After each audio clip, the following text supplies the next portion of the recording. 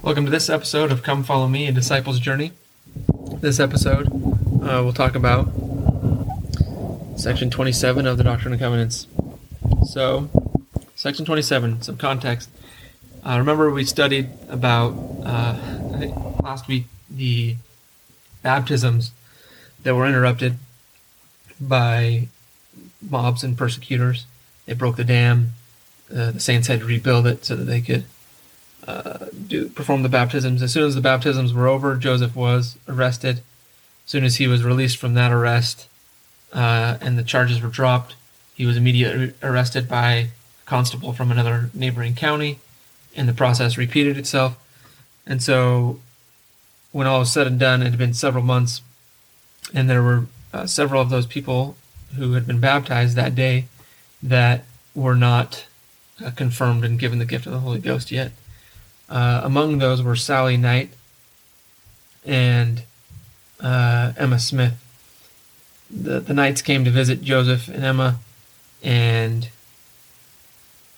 they wanted to partake. They were going to get together and they were going to partake of the sacrament, and they decided that would be a good opportunity to also confirm Sally and Emma. So Joseph set off to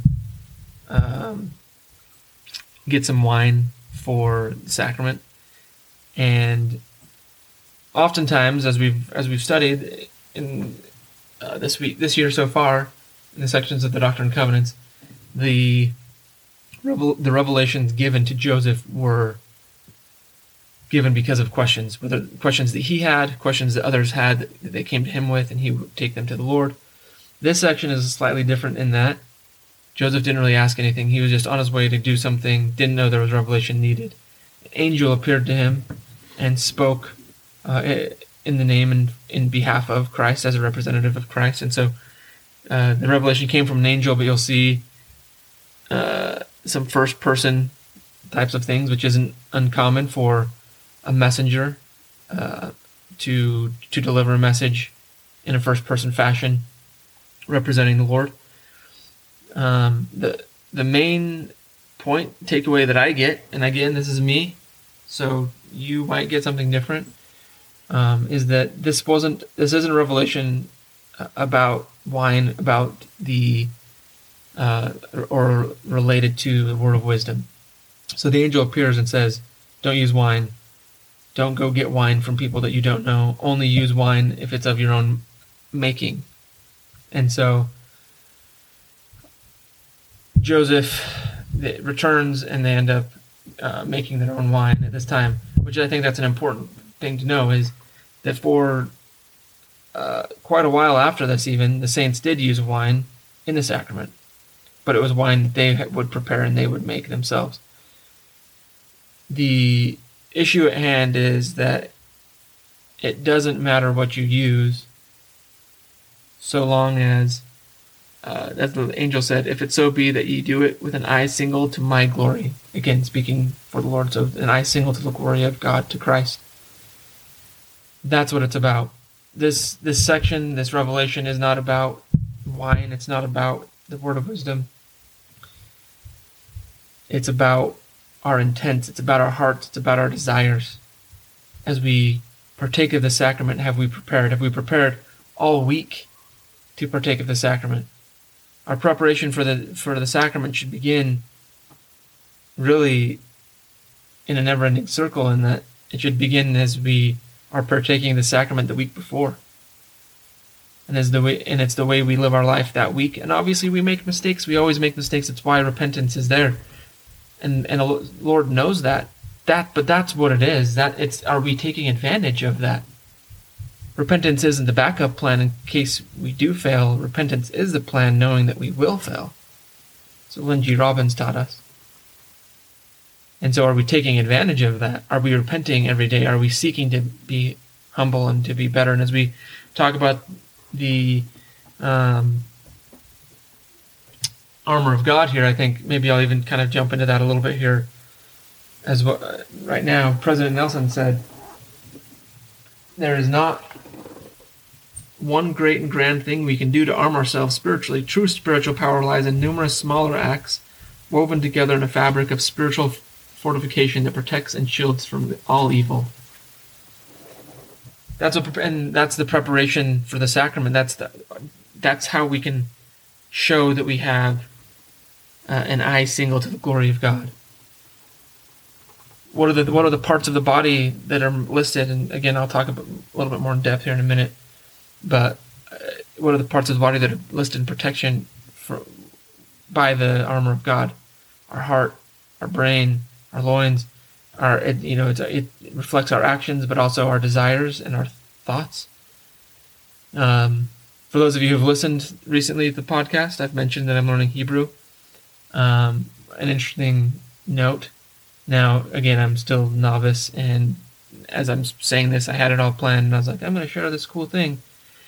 And now the word has left me, and so I don't remember what it is right now. But it's interesting because there's a single word that can be translated into English as heart, might, or will.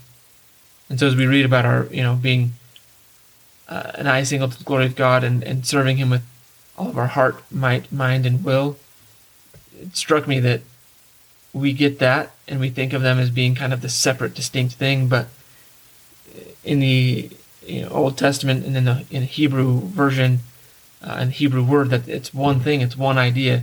Because it is us. It's about giving ourselves, being single to His glory. And that's what this section is about. It's about the importance of the sacrament. It's to point our minds to the fact that the Savior instituted the sacrament right before He died and was hung on the cross and suffered for us in Gethsemane and on the cross. And then when He appeared to the people in the Americas, to the Nephites, one of the first things He did was institute the sacrament. Here early on in the beginnings of the church, what do we have? The very first meeting, there was sacrament. The importance of the sacrament is what stood out to me in this section. So just a couple more notes about that and just some historical information, and just to kind of show it doesn't matter what we're using. What matters is who we are, and our intents and hearts and desires. So President Joseph Fielding Smith, in talking about it not mattering what we use for the sacrament, said, this heavenly messenger, he's referring actually to section 27 as well, this heavenly messenger told Joseph Smith that it mattered not what should be used for the sacrament, and he was not to purchase wine or strong drink from his enemies. The reason for this is obvious, for the prophet had many enemies. However, this reason went farther than merely protection against his enemies, for it was a caution against evil and designing persons who would adulterate these things, meaning wine. So there is this, from what President Joseph Fielding Smith says here, there's this beginnings of a connection to the word of wisdom, but it's not the main heart of it.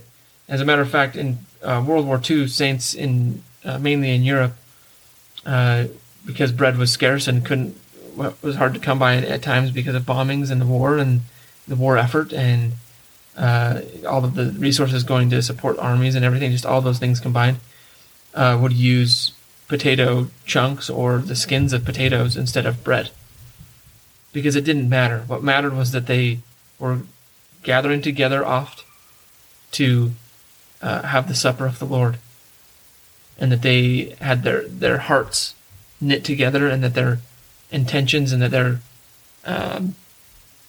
eyes were single to His glory.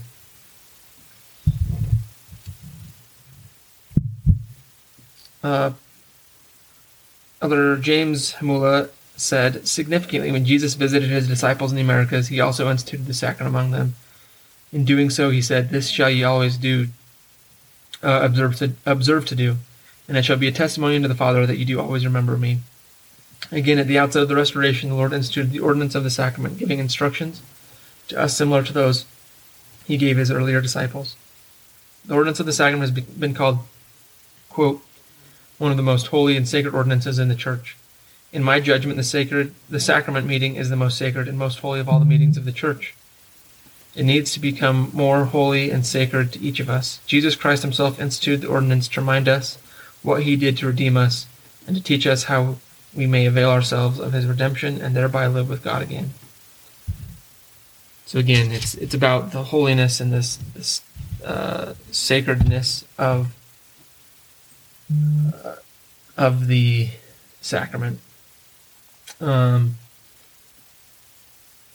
Verses 5 through 14, the Savior addresses Joseph and tells him that there will be a time when he will drink of the fruit of the vine with us. And what he's referring to is in the last days, there will be a great sacrament meeting when the saints have gathered, and the Savior is among us, and we will partake of the sacrament in his presence with him, and he will partake of it with us. He told his apostles this in Luke. He said, this is from the history of the church by I can't find the source, sorry, I apologize. But he said, the Savior informed his apostles on the night he ate the Passover that he would not drink of the fruit of the vine with them again until he should drink it anew with them in the kingdom of God.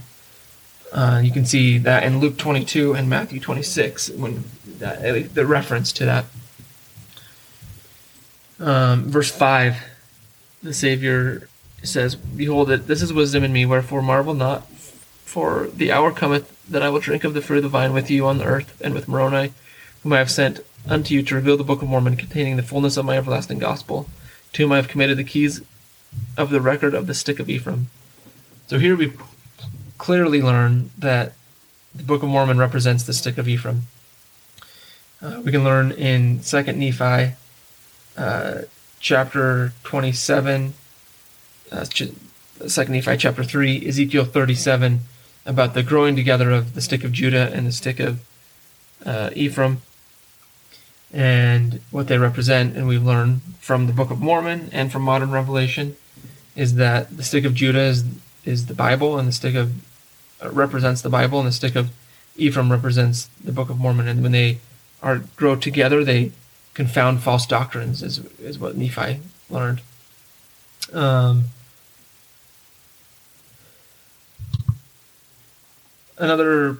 I got two more points I want to get to in talking about section 27 here.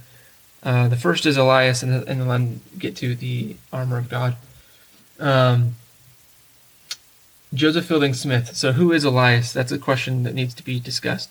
It says in verse 6, and also with Elias, and you'll note as you study your scriptures this week, there is a footnote A to Elias, and it leads you to the Bible dictionary entry for Elias. A lot of what I'm about to share you can find in the Bible dictionary. I would highly recommend reading that entry as an explanation of who or what Elias is. Who and what, I should say, actually. But Joseph Fielding Smith said, Elias came and restored the gospel of Abraham. Who was Elias? That question is frequently asked. Well, Elias was Noah, who came and restored his keys. The priesthood was at first given to Adam. He obtained the first presidency and held the keys of it from generation to generation. He obtained it in the creation before the world was formed. So Noah came back. It was an Elias in restoring that.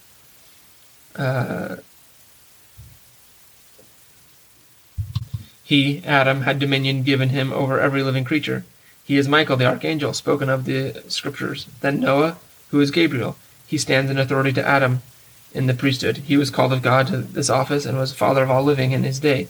And to him was given dominion. These men held keys first on earth and then in heaven. It was Gabriel who appeared to Zacharias and promised him a son, and who appeared to Mary and announced the coming of the Son of God, as recorded by Luke. It was also Gabriel as Elias, who is mentioned in the Doctrine and Covenants, section 27, verse 7.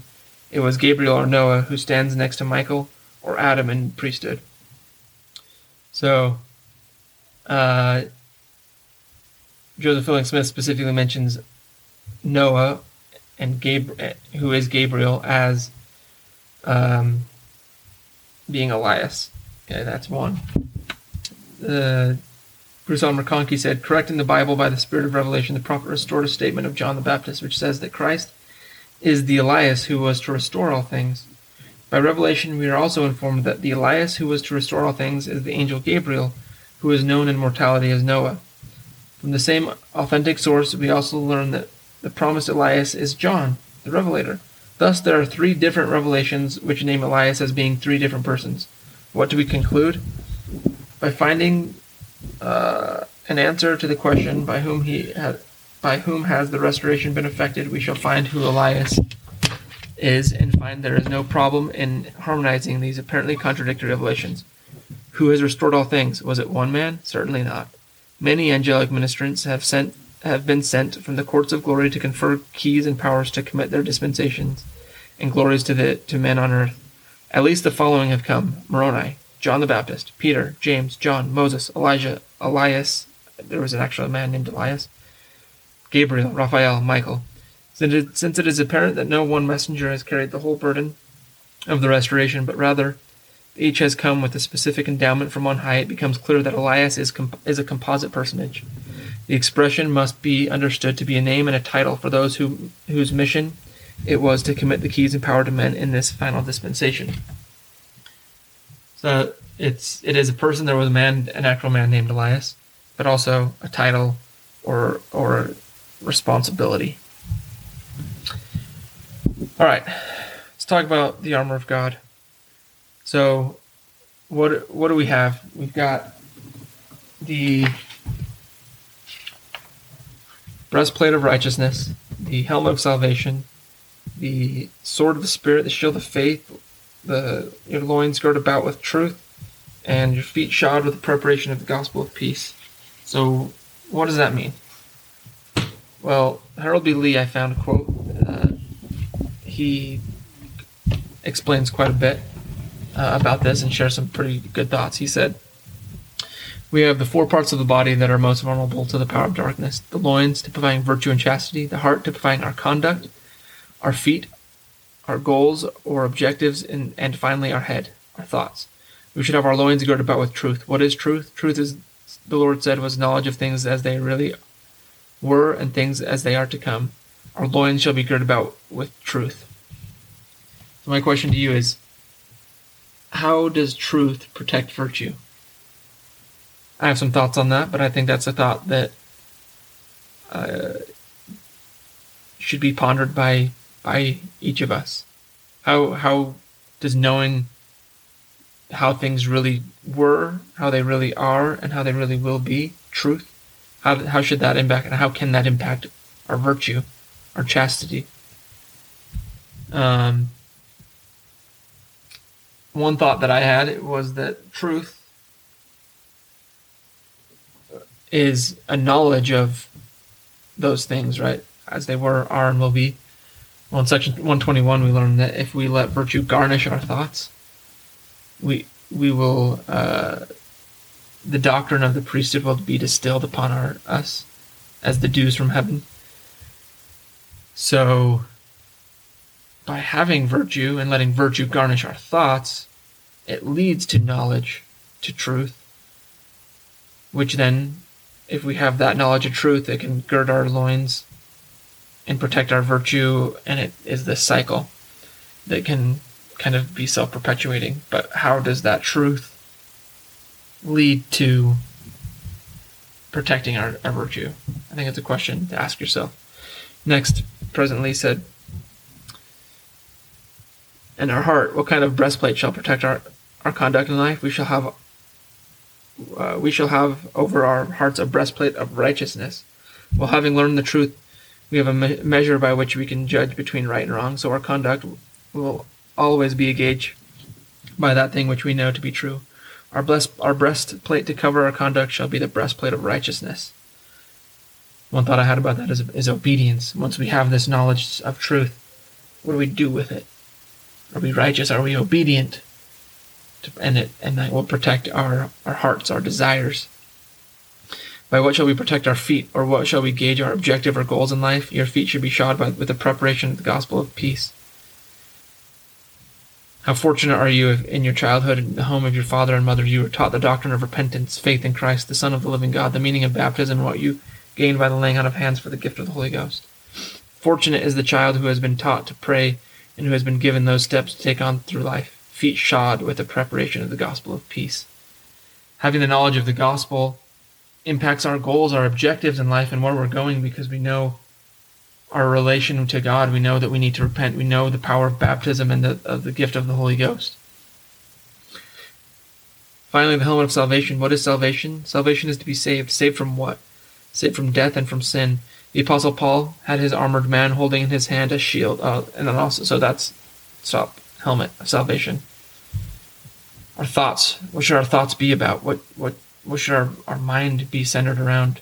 Or our eye should be single to the glory of God. Our goals, our objectives, our feet shod with preparation, but also our thoughts being centered around purity and around salvation and our hope for salvation.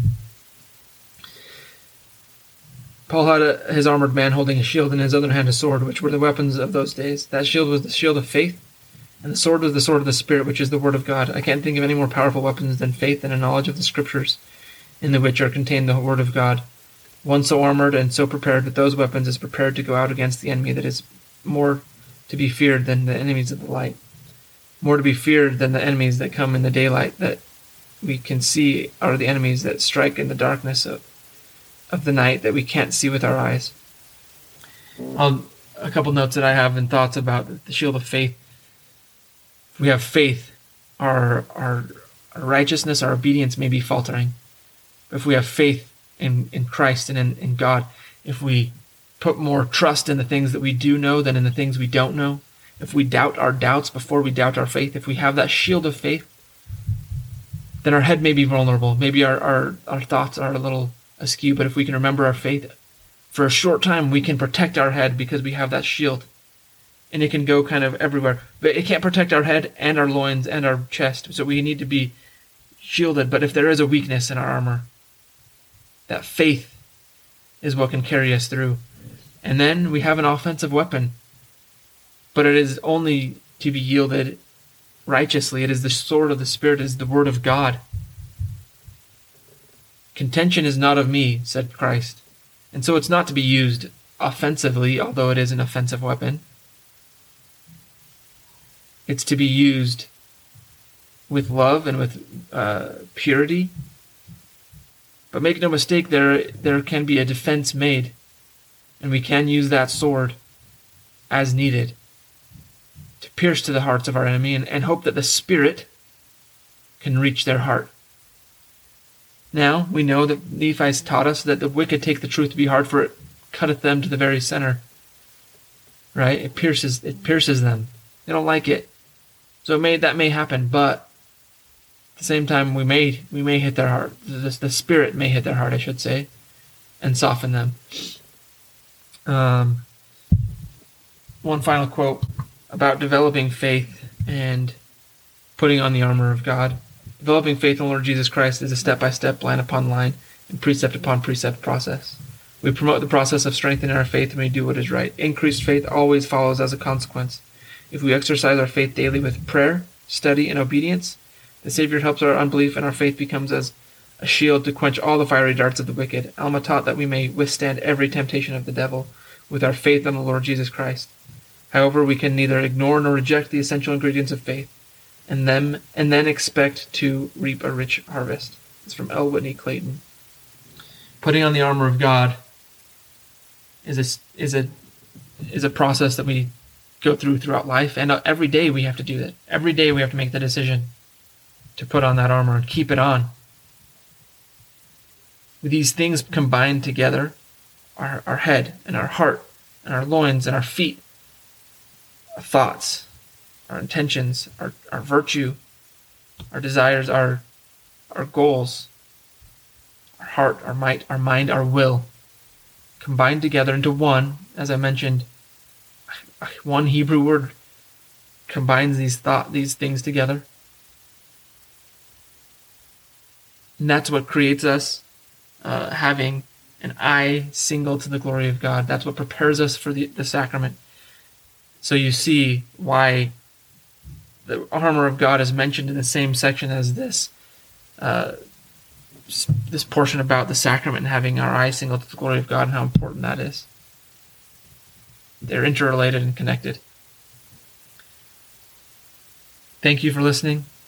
I hope you've enjoyed this episode. I hope you will join me in the next episode as we discuss section 28 of the Doctrine and Covenants.